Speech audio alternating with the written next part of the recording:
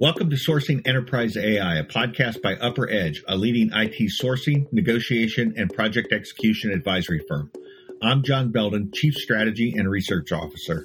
And I'm Bill Rufo, UpperEdge's Chief Revenue Officer. Join us every other week as we explore the impact of artificial intelligence and the critical issues IT decision makers and sourcing professionals will face. The AI market is just in its infancy with new capabilities, new vendors, and a new competitive landscape and a boatload of risk. In each episode, we'll do a deep dive into a particular AI topic and explore the latest news releases and their potential impact on the market. Empower your AI decision-making with vendor insights and sourcing strategies. Make sure to subscribe wherever you get your podcasts so you never miss an episode. I'm excited to be kicking off this podcast series with you, John. It seems like there's so much going on in the world of AI right now, and every week there's something new being released from vendors and companies, et cetera. So, in this series, we're going to be talking about many different things related to AI, sourcing strategies, AI through enterprise technology, some of the expected values that companies can receive from it, and quite frankly, some of the things that vendors are doing to recoup the costs of that. So I'm going to talk through some vendor-specific scenarios around what Microsoft's position may be. How is SAP approaching this? Salesforce, Oracle, Workday, ServiceNow, et cetera, right? So how are they leveraging AI? And quite frankly, what can businesses and sourcing professionals do about that? We'll get into some of the technical, fundamental core concepts and terminologies, et cetera. But I figured the best place for us to start was, at the beginning and explain where we're coming from in all of this. I know UpperEdge recently just conducted a big research project on AI, so that's probably the best place to start in my mind. Tell us a little bit about the genesis of this project and why do we launch it and what do we evaluate in it? Yeah. Hey, Bill, how you doing? Just to talk about the genesis of the project, I've had a long career in IT that spans back 40 years. And when I look back at those 40 years, there's been, I'll call it, three really pivotal positions within technology where there was a fundamental shift in technology that created, I'll call it, huge amounts of market opportunities and huge amounts of new vendors introduced to the space.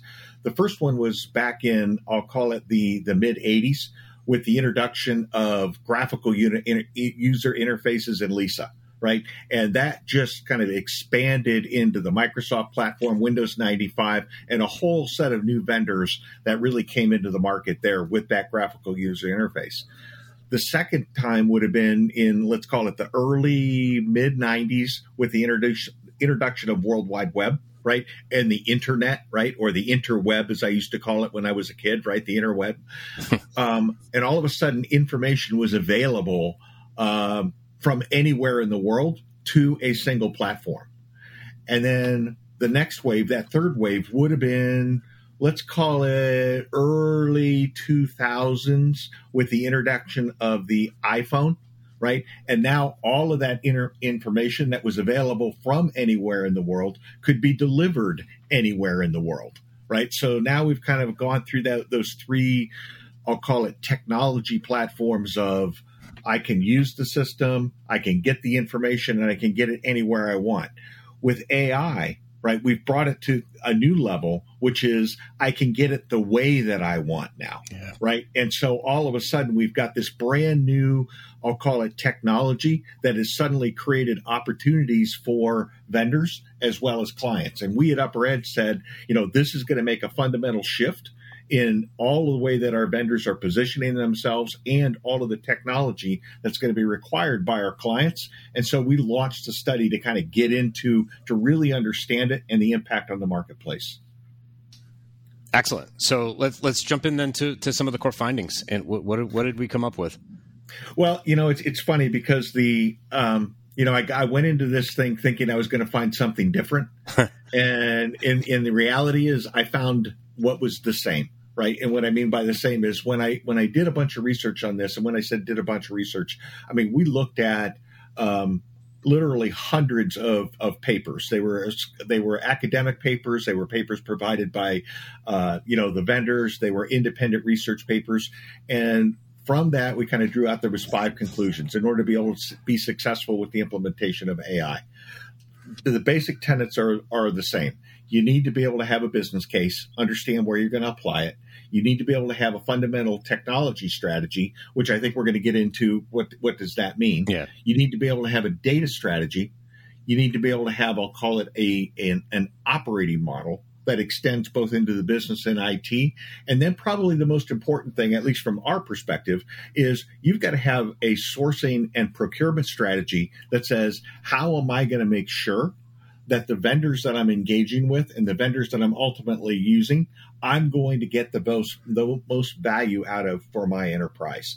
And so that then became kind of the foundation for, I'll call it, the rest of the research. Interesting. Yeah. So let's, I mean, there's a lot there, right? And all those pillars, right? So why don't we start with the first one, building a business case? Let's dive in a little bit further on that. Yeah. So when we talk about building the business case, it's where things are different than, let's say, where they were 5 years ago, and people talking about building a business case, that typically meant, hey, we've got to be able to show that there is some level of ROI associated with the investments that we're going to make. Right. What makes AI at this point in time fundamentally different is, I think everybody recognizes that there's a business case no matter where you're going to apply it. And the challenge becomes, where is the best business case? How am I going to select from the pile of all of the opportunities that I know that I have to pick the best one for me? And that's going to be a measure of both understanding what the value proposition is and understanding the risk profile associated with the implementation of AI, because that risk profile is fundamentally different than it was over the last, let's say, 10 years in terms of the implementation of AI. So are there different people involved now in making that business case than there were previously? Yeah, it's a great question. AI typically has, I'll call it, a foundation in the IT world. Yeah. But the actual application of AI is best grounded at the location, right? That I'll call it the business case or the business is going to be involved in, right? So when we talk about customer service, lots of people apply AI in the area of customer service, right? The foundations of getting that to work best are sourced in that customer service function, not within the IT organization. So I think we're going to see more and more of the application of AI actually take place in that, let's call that, in that user environment rather than in the IT environment. Yeah, so it's probably becoming even more critical for sourcing professionals to really, really understand that inherent business case and what the and where it's actually being applied. Yeah, because it could go right underneath the radar and nobody will know that it was procured. Right. Right.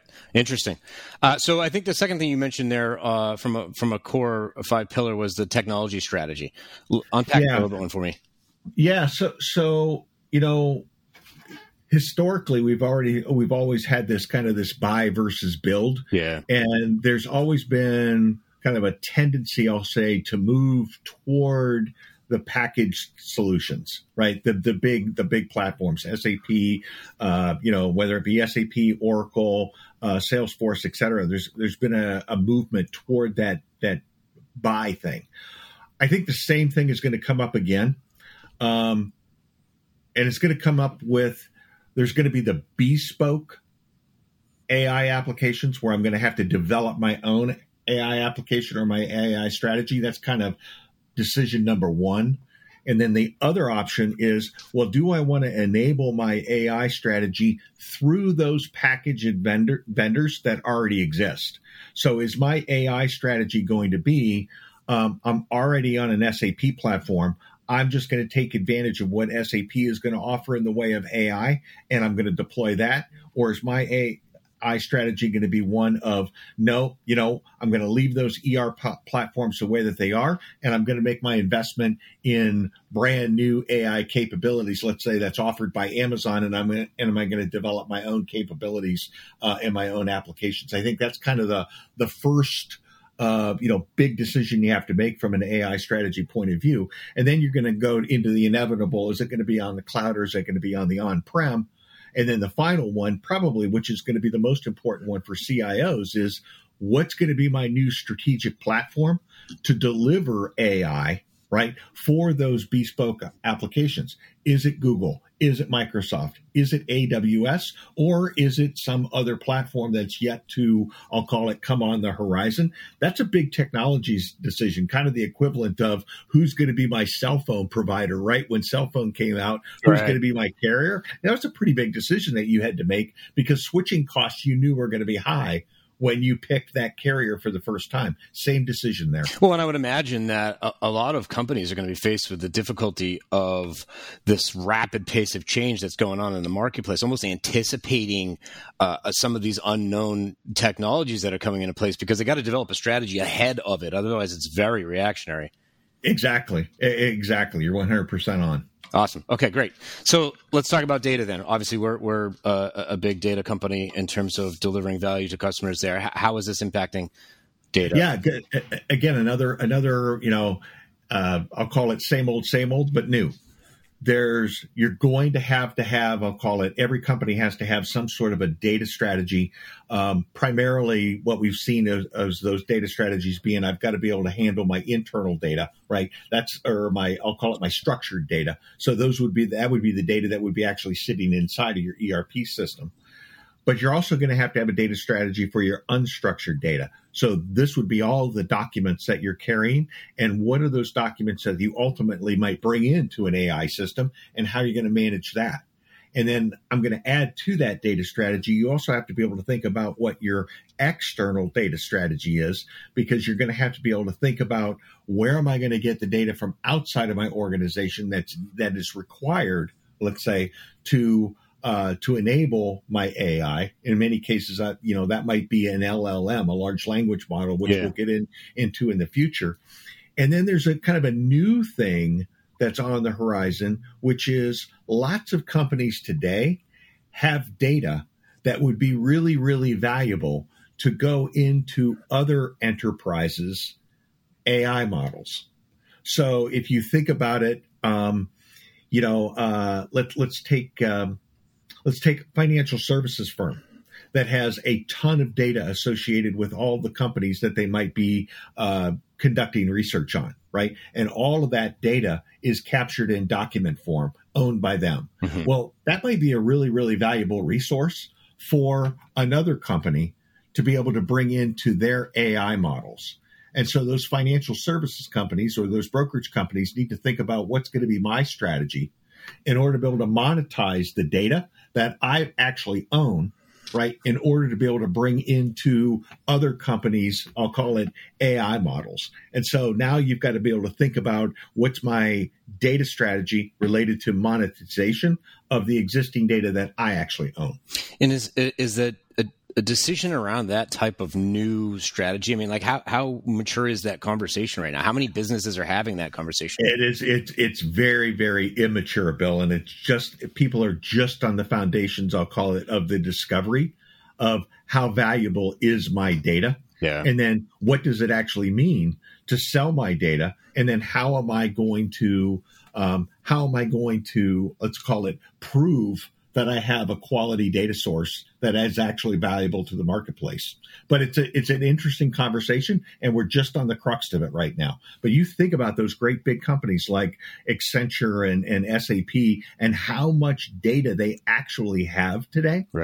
Right? What's that worth in the open market, and how am I going to structure that information to create a value proposition to the open market? It's a strategy that's in its infancy right now. Yeah, well, it'll certainly be interesting to see how it evolves. I'm assuming the evolution of it's going to change probably just as rapidly as the technology itself. Yep. Great. All right, so we talked about the building a business case, talked a little bit about the technology strategy and the data strategy behind it. Get into the operating model, but the IT operating model. Yeah, so three components to the operating model, right? One is, again, I'm going to go back to kind of, standard. There's AI ops that need to be put into IT organizations. How am I going to manage my operating environment? And then what's I'll call it the governance structure within my organization to be able to manage AI. But there's kind of two additional layers to that operating model that exists now. One then would be, what am I going to do to assure audit and regulatory compliance? one of the things that we're absolutely seeing right now is a lot of activities associated with both in the U.S. and the EU associated with AI regulations, and I'll call it rules that you're going to ultimately have to abide by. We know those things are going to change over the next 2 to 3 years. And as companies develop their AI applications and implement those AI applications, they're going to have to consider, are they going to be compliant with those future regulatory areas? Think about Sarbanes-Oxley, right? I mean, it's kind of one of those things where I have to plan my strategy to be compliant. Yeah, well, one of the things I think that's interesting about that, sorry to cut you off, is there's always been industries that are traditionally highly regulated and are very used to going through that governance process, a very rigorous and detailed governance process. But we're almost seeing a shift in the traditional non-highly regulated industries having to think about it in that manner, right? It's really fascinating. Right. Yeah, and I think it's one of the things that I'll call it the audit departments of all big companies are going to have to keep on their radar screen. We're certainly going to try to talk about it here on this podcast when we see, I'll call it regulatory alerts come out that we think we're going to want to make sure that everybody is aware of, because you're also going to have to not only make sure that your AI applications are compliant, but you're going to have to make sure that the vendors that you've engaged for the delivery of AI are also compliant, right? So go back to kind of the old Y2K days, right? I had to make sure that my systems were compliant, but I also had to make sure that all my vendor systems are compliant, right? And so what's going to be the strategy to assure vendor compliance when these regulatory rules actually come into effect? Yeah, I mean, most companies, even if you're not intimately involved in it, know, generally speaking, GDPR and Sarbanes-Oxley. But there's a lot of companies out there right now that have no idea what regulations are even coming down the pipe or what need to. Exactly. And that's I think it's going to be one of the important things that we discuss, long term in this podcast are what are the regulatory areas that I'll call it procurement professionals really need to understand, right? Because they're going to want to be able to ask those questions as they go into the RFP process or in the purchasing process. You got to know the questions to ask to it in order to be able to assure compliance. Yeah. Great. All right. So then I think the last of the 5-pillar findings you had here was around the procurement strategy. Walk us through what that looks like. Yeah. So on the procurement strategy, I mean, one of the things, again, we discovered as a part of our research, every single vendor out there in the IT world has some sort of stake in AI. And there is a lot of overlap associated with the capabilities that all of these vendors are going to bring to market. Bill, you and I talked to a potential client yesterday of a very, very large organization, right? Yeah. It was the top of the mind of the CIO, right? Yeah. What am I going to do? Right. I mean, the individual kind of communicated that I'm afraid that every single vendor that I'm going to be coming in, that I'm engaged with, is going to be asking for a 40% jack in all of the prices. And they wanted to be able to put themselves in a position to go on offense rather than defense, right? With these, I'll call it with these vendors. And so to me, that was the perfect foundation to be thinking about. I got to have a procurement strategy, right? How ultimately am I going to approach the market in order to be able to maximize the value that I'm going to get out of IT and not incur what I'm going to refer to as a value inversion, where all of the money goes to the vendor and all of the value goes to the vendor, and the client's sitting there, kind of strapped with all of the residual impact of vendors coming to them, jacking their prices because they've introduced this AI capability that none of it or very little of it is actually in use at the client side. So that's kind of the foundation for this procurement strategy. And there's really, I'll call it, at least from my perspective, there's a few legs of the procurement strategy. The first of which is, you've got to be able to think through all those other 4 pillars that I just talked about, right? What's my business case?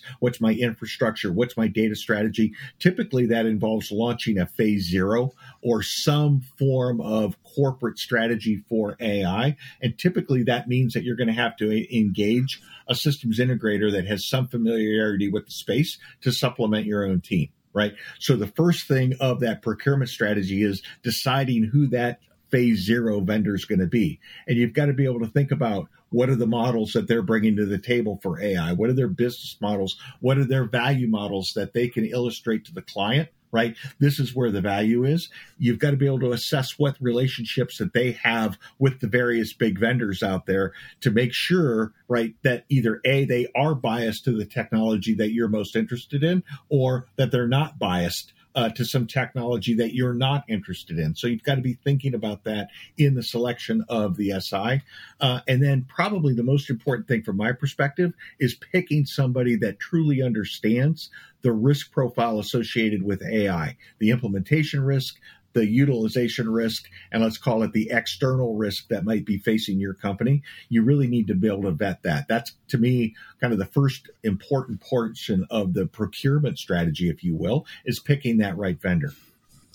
Yeah, well, what's interesting on that too, though, is even in choosing vetting the risk strategy, if you will, of the vendor themselves, companies really have to know what those risks are to know if it's vettable, right? Like, yeah, I know exactly. Right, they need to really be aware of the market and what these vendors are doing. Exactly. And again, as we think about those risks, and I'll call it the SI vendors, and in particular, the ones that are coming to the table with AI solutions already baked, right? To me, those are the ones that I have to look at with, I'll call it the most skepticism, because it's not clear to me that those already baked AI solutions have fully vetted the risk profiles before they've actually introduced the solutions that are coming to market. I think in many cases it's, let's get to the market as fast as we can and we'll deal with the risk later, right? Well, dealing with the risk later ultimately becomes the burden of the client who accepted that application. Yeah. And so I think, to me, that's, I'm a little bit skeptical of kind of fully baked AI applications that are being brought to the market right now. Yeah, it's really complex and critical for companies to get this right, because the SIs, because of they know all this as well, right? So they have to be on their toes in order to be able to do what they do and communicate it effectively. And you got to know that. Right. The other, I'd say probably the second most important thing is thinking about what your strategy is going to be with your existing infrastructure providers. And when I say infrastructure, I'm referring to kind of your applications infrastructure as well as your technology infrastructure. Because all of those firms, whether it be Google, whether it be Microsoft, whether it be AWS, whether it be SAP, right? Every single one of those firms right now is introducing AI capabilities and wanting to go to the market with a price hike that is directly related to the introduction of those AI capabilities, right? So thinking through what is going to be my renewal strategy, how am I going to take advantage of, I'll call it both the opportunity of everybody selling that AI, so there is a competitive landscape associated with it, and balance that against being held captive to a vendor that you have so much infrastructure invested with, right, that you don't feel like you have an exit strategy and you're going to be held hostage, right? So, to me, those are the two most important things to be thinking about on your procurement strategy right now. What does my AI overall strategy look like? And then how am I going to protect myself or insulate myself from that AI onslaught of, I'll call it price hikes that ultimately are going to be coming to the market? Yeah, for sure. And it's really critical, because so many of these companies, they're not looking to necessarily get out of the relationships, but they have to protect themselves going forward. Right. Part of what I was thinking too, Bill, maybe this is a good time to cut into the news of the week. Sure, yeah. Right, of what's going on. Both you and I have been trading news articles back and forth in terms of a lot of them. in terms of what we've seen within the marketplace. I'm just going to kind of dive into a couple of them, and maybe you tip into some of as well. The first one that kind of struck me that I saw was the SAP hiring of the Microsoft VP, Walter Sun. And there was a lot of, I'll call it a lot of articles that were written about SAP poaches, the Microsoft VP. And I sat back and I thought about this for a while, and I said, is this a lot to do about nothing on the poaching of the Microsoft VP?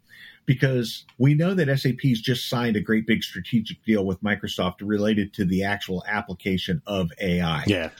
And part of me says there's no way that, that they're going to Microsoft is just going to let somebody jump over to SAP and kind of switch their stripes like this. So part of me says there's something that was integral to that whole deal of SAP and Microsoft that ultimately involved allowing this executive to move from Microsoft into SAP.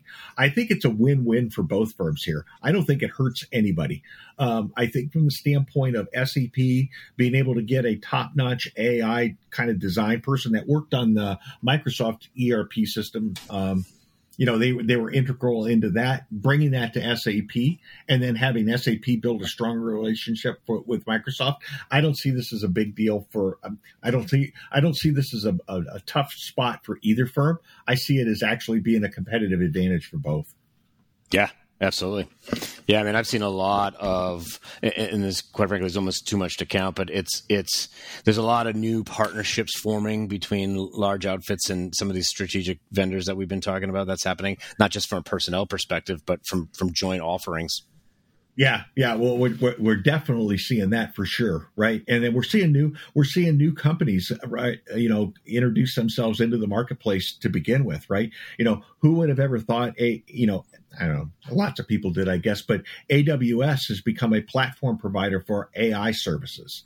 Right. They're new now. They historically you've thought about them as, an infrastructure supplier, a hyperscaler. Well, they're out there competing now with the Googles in terms of the AI tool sets. Right. And you've really got to seriously consider them as, might be their platform of choice.